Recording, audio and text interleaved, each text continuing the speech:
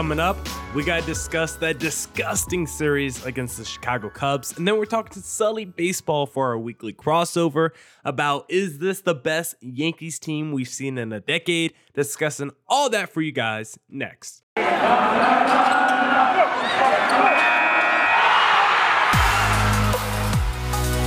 are Locked On Diamondbacks, your daily Arizona Diamondbacks podcast. Part of the Locked On Podcast Network, your team every day.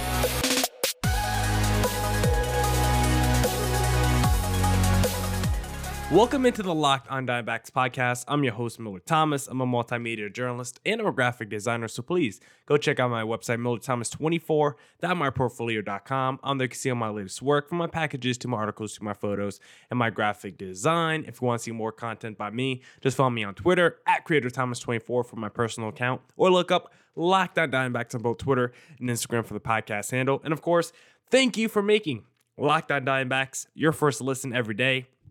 I would not be able to do this podcast without you, my loyal listeners, sharing, subscribing, reviewing, doing all that so I could do this podcast for you. Thank you. It's free and available on all platforms, so please continue to tell your friends.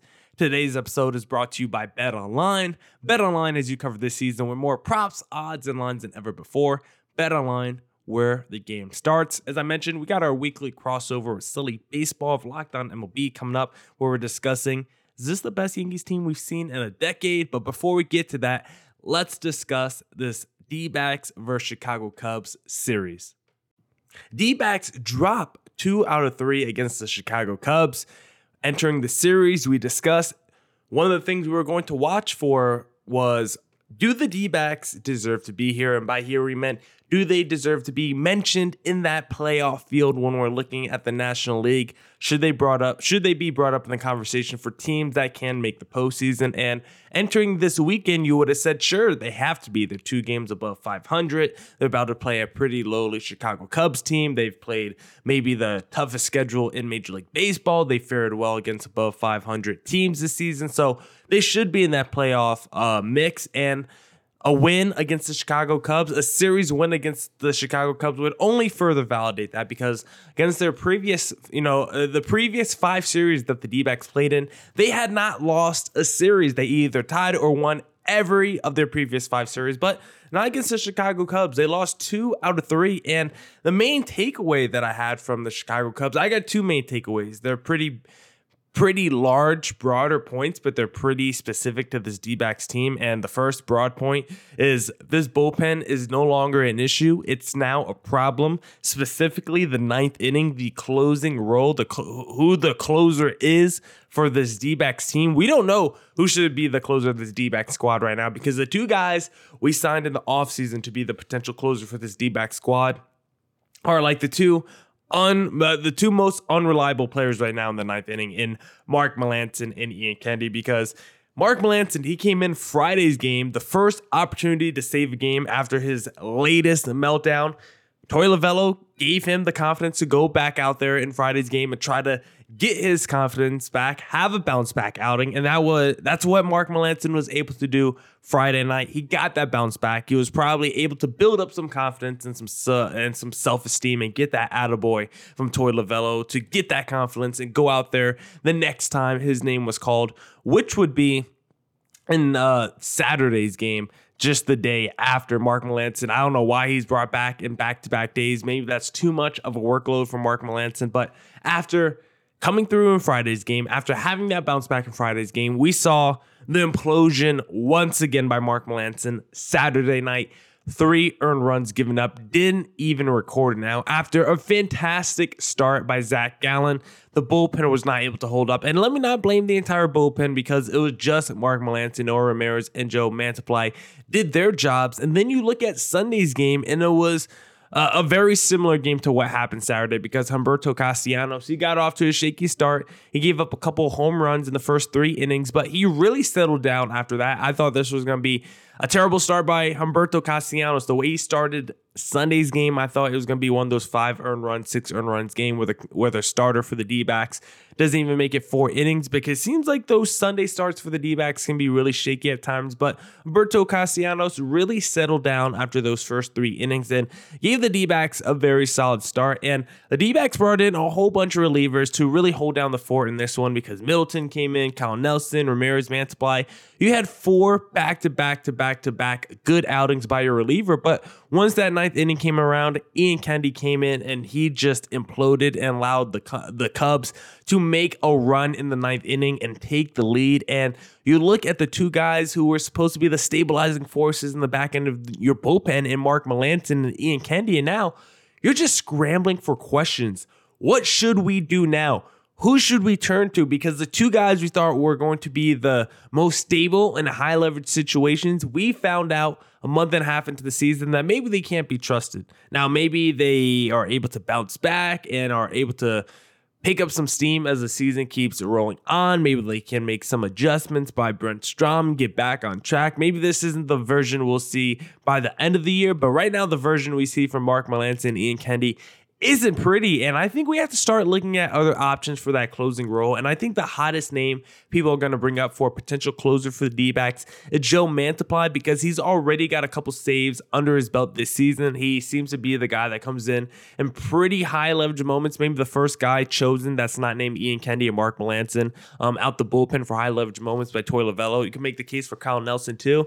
I think Nelson or Mantiply are probably the 2 biggest names for the closing role by the D-backs, but I think the D-backs probably have the most trust in Joe Mantiply, just because when Ian Kennedy or Mark Melancon didn't get their name called for a save opportunity this year, it has been Joe Mantiply. So maybe it's time to make the switch and go with Joe Mantiply as a closer, because this bullpen in the 9th inning is not an issue. It's a problem right now for the D-backs, and that's not the only problem, because one problem that's prevailed the D-backs, or has been a persistent issue for the D-backs this whole season, has been the lack of offense. And we thought it was turning a corner as we entered May. The offensive numbers have really picked up. We just came off that series against the Miami Marlins where the offense was pretty good as well. But against the Chicago Cubs, the offense really came back to earth. Friday's game, they only scored 4 runs, which was just enough to get the win. But Saturday and Sunday, the D-backs just put up 2 runs apiece both days. And once again, runners in scoring position, the D-backs were not able to come through.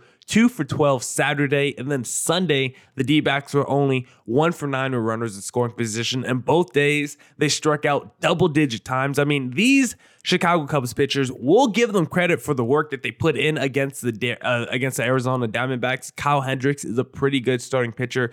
He looked pretty good on Saturday night against the Arizona Diamondbacks, but on Sunday, I don't even know who Justin Steele is. I've literally never heard of the guy, and he was mowing down this D-backs lineup. I mean, at one point, I think he struck out like 6 or 7 batters in consecutive order. Like, the D-backs lineup was getting mowed down the last couple of games, and it's really disgusting to see.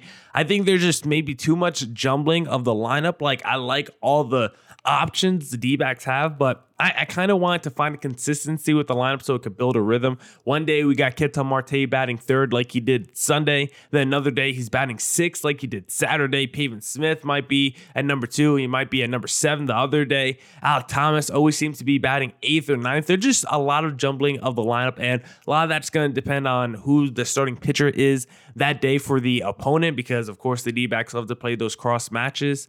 But I also feel like you need to have some kind of consistency when it comes to your lineup. So for the D-backs, like I discussed, my 2 main takeaways from this weekend series against the Chicago Cubs: the bullpen is no longer an issue. It's now a problem, specifically the 9th inning, because that was their biggest issue the last couple of years. They were a team that could not save games. Once the 9th inning rolled around, they blew a ton of games the last couple of years, and that seems to be a persisting problem with the D-backs team again this season. And the other big takeaway is this offense cannot come through with runners in scoring position. They need that. They need to build a better consistency and rhythm with their lineup. There's been a lot of jumbling of the batting order, so I think it would make it a little bit easier on the players if they kind of knew where they were going to be once they entered the ballpark. So those are my 2 main takeaways from this weekend series against the Chicago Cubs. D-backs only 1 game above 500, and now they got to face the LA Dodgers in their next series. It's gonna be a tough one against the Dodgers, but we've already beat them We've already been there once this season, so why can't the D-backs do it again? And we got a doubleheader on Tuesday, so it should be a fun one against LA. If you want to bet on the D-backs bouncing back against the LA Dodgers, you need to head to betonline.net because our partners at BetOnline continue to be the number one source for your betting needs and sports info. Find all of the latest odds, news, and sports developments, including this year's basketball playoffs, Major League Baseball scores, fights, and evens next season's NFL futures. BetOnline is your continued source for your sports wagering information, from live betting to playoffs, esports, and more. Head to the website or use your mobile device to learn more about the trends and actions. BetOnline, where the game starts. And thank you for making Locked On Diamondbacks your first listen every day. For your next listen, check out the Locked On Now podcast. Recaps of MLB games with analysis from our local experts, taking fans through the season like no other network, free and available wherever you get your podcasts.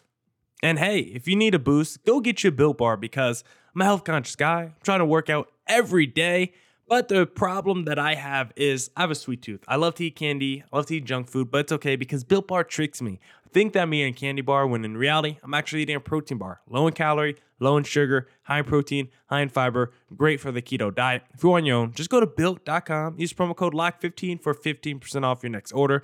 Promo code LOCK15 for 15% off at Built.com.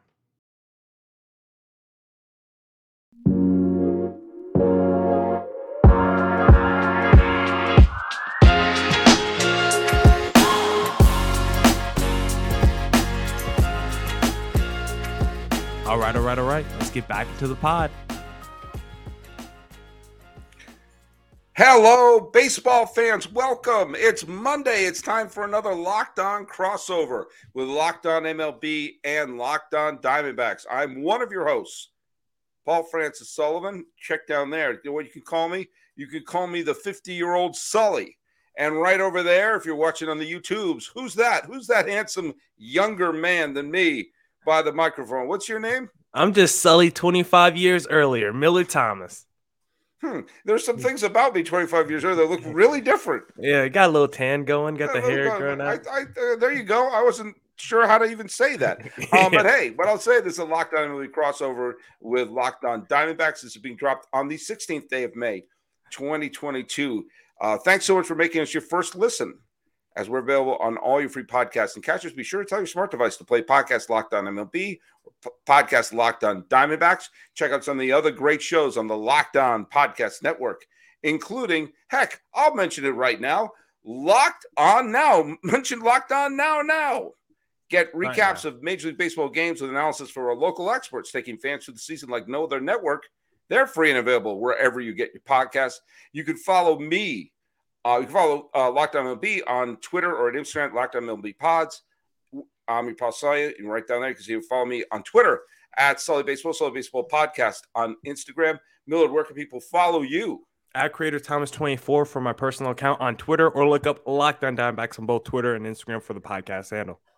All right. So just, again, full disclosure, pulling back the curtain a little bit here. There is a game that's still going on as we're recording it. The Cardinals are beating the Giants in looks like it to be an absolute thriller. Right now it's 13-2 Cardinals. As my mom would say, the score is a lot to not enough.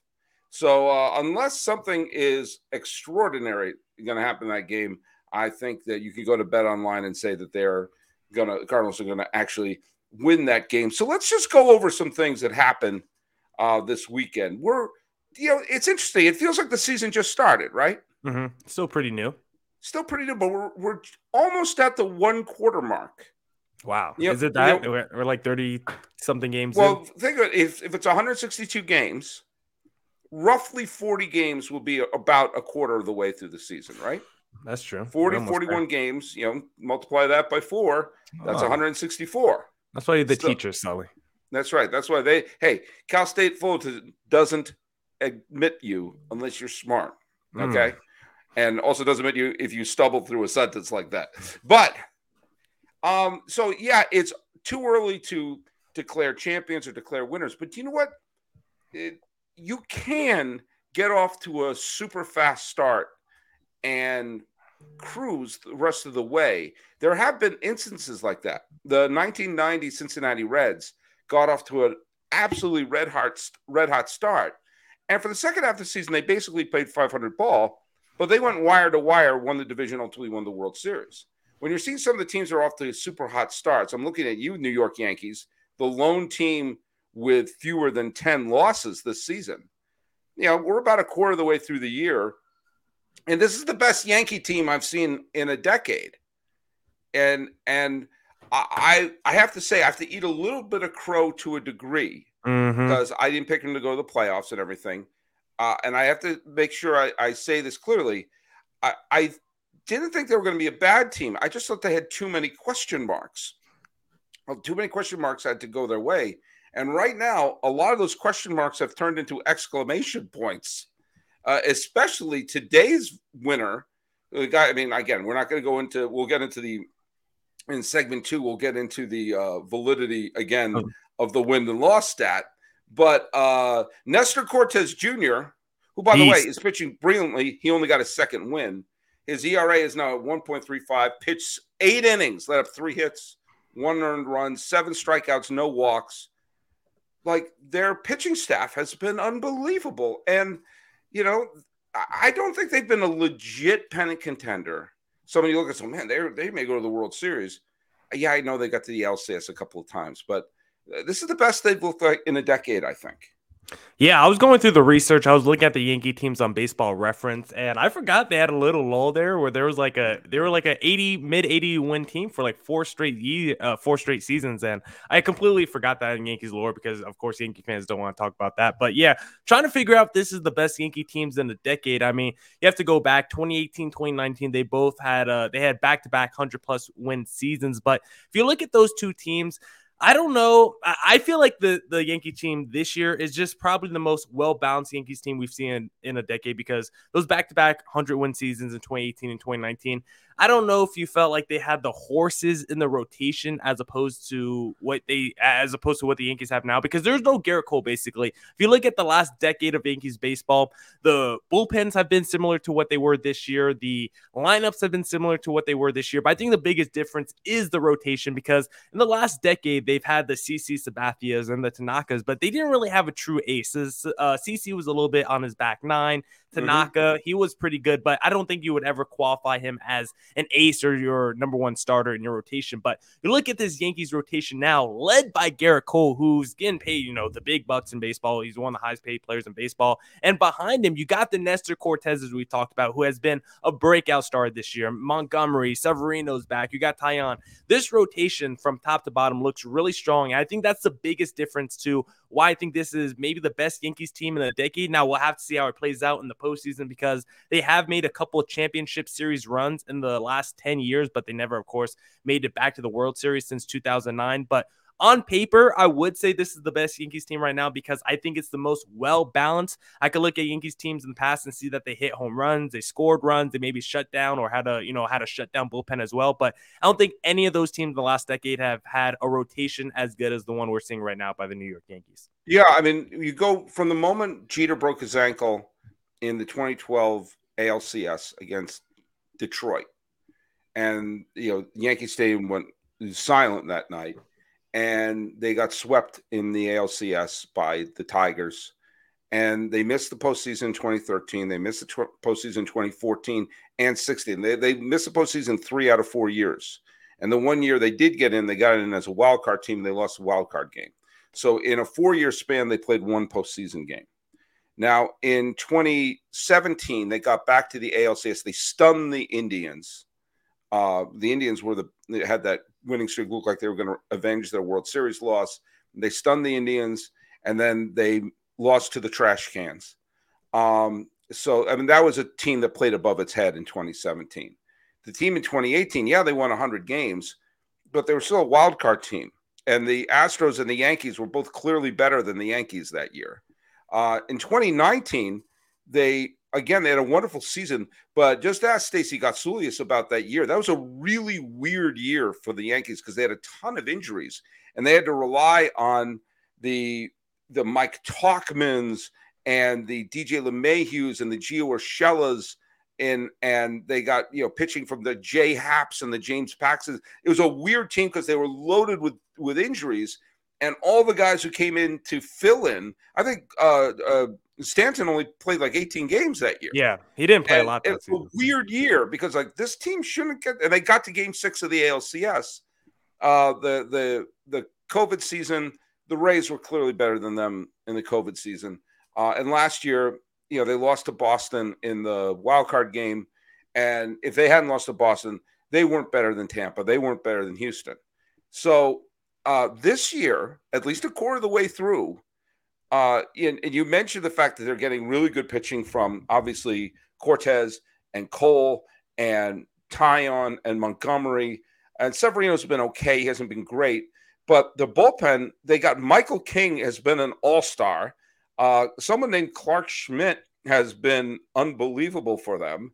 And they still have Chapman and Clay Holmes and Chad Green and Miguel Castro's been great. Like it's scary if you're a Yankee hater because one of the reasons they won all those titles in the late 90s and early 2000s, they never had anyone leading the league in home runs. In fact, they only in the 4 title seasons they had with Joe Torre, Bernie Williams hit 30 home runs once. And that was the only 30 home run hitter they had in any of those 4 title years. And that was in the middle of the steroid era. And you could point to people at every position and find a better one in the American League, whether it was Griffey, Albert Bell, Frank Thomas, Robbie Alomar, A-Rod, whomever, all around the diamond, Ivan Rodriguez. But the Yankees had someone good at every position, and they had unbelievable pitching depth. And that seems to be the formula they have this year. They have someone good at every position, and their pitching depth is really great. And it's scary. If you don't want to see the Yankees back in the World Series, this may not be your year because I'm hoping I'm jinxing them right now. But I feed a lot of crow with this Yankee team. They're proving a lot of the doubters wrong. Yeah, I mean, I'm right there with you. I also said they weren't going to make the postseason. I think I'm going to amend that statement pretty soon. But can't amend it. Okay, we'll see what happens. But I will say on the lineup point, just looking at across the diamond on paper, I don't know if I feel like this Yankees team is as good on paper in terms of the lineup as teams that we've seen in the last decade, like that 2018 team or maybe back in 2012, because as good as not Harper, because I know we're going to talk about him later, as good as Aaron Judge or Giancarlo Stanton has been, Anthony Rizzo has been fire as well. I feel like the lineup is not as deep as years past because I feel like shortstop, I look at Aaron Hicks, I look at Joey Gallo. I feel like there's a bunch of holes around this diamond. Gleyber Torres as well. I feel like there's still a lot of holes around this Yankees team in terms of top-end talent in that lineup. We'll see if Josh Donaldson can come around, but I feel like if Giancarlo Stanton or Aaron Judge goes down for a month to 2 months, that offense could really crater. I feel like they're still kind of dependent a little bit on the home run. I just feel like there's not – when I used to look at the Yankees team in the last 10 years, I feel like you could go 7-8 hitters deep, and I really felt like the Yankees team was really deep and really long, and it really scary at the bottom of the lineup. I don't feel that way with this Yankees team. I feel like once I get past like the number 5, number 6 hitter, I feel like this Yankees team is pretty vulnerable once you get to the bottom of their lineup. I think this is where the pitching comes in, though. I think this is the pitching. I think the offense is good enough to push ahead 2 or 3 runs. Okay. And they're not going to be – I don't think the Yankees are going to be bludgeoning anyone. I mean, they've had some big blowout games recently. So, yeah. But I think that you can rely on them to score 2 or 3 runs. And I think the pitching is good enough to make that count. And I think that, they've been getting, Higashioka's not been good. Gallo, even though he's been heating up a little bit, is still, his OPS is still under 700, Terrible. And, Hicks, you get what you get. But LeMahieu's hitting better, and he had a bad year last year. And Judge is both Judge and Stanton are all-stars. They're beats. And Rizzo, he doesn't have the high average, but everything else. He's got the good slugging. He's got the good OPS. He's got great defense, which and just throw the ball anywhere near first base, and he'll pick it. And, and Torres has settled down since they entrenched him at second base. And while we all got on the Yankees for not picking up a star shortstop, so far Kiner-Falefa has been doing the job, and doing the job better than Trevor Story with the Red Sox. Yeah. Who would you rather have right now? So, look at, again, it's only 1 quarter of the way through the season, and 1 quarter of the way through last year, the Kansas City Royals look great. So a lot of things can happen. And you're right that if Stanton has been injury prone, and he's on the wrong side of 30. Judge has had injury issues. He's on the wrong side of 30. Donaldson's had injury issues. He's on the wrong side of 30. So there's a lot, they're banking that a lot of these players are going to stay healthy. But that being said, for us Yankee haters, it's time for us to, to say that if we put our money on the Yankees losing, we may not have been making the best bets. That's it for this edition of the Locked On Diamondbacks podcast. Thank you to everyone who tuned into today's pod. Come back tomorrow for more Diamondbacks news coverage and insight. We'll also be talking to Sully Baseball about the Pirates winning a game despite being no hit. So we're going to discuss that and a whole bunch more on tomorrow's pod. So come back tomorrow. And as always, stay safe and stay healthy. Deuces.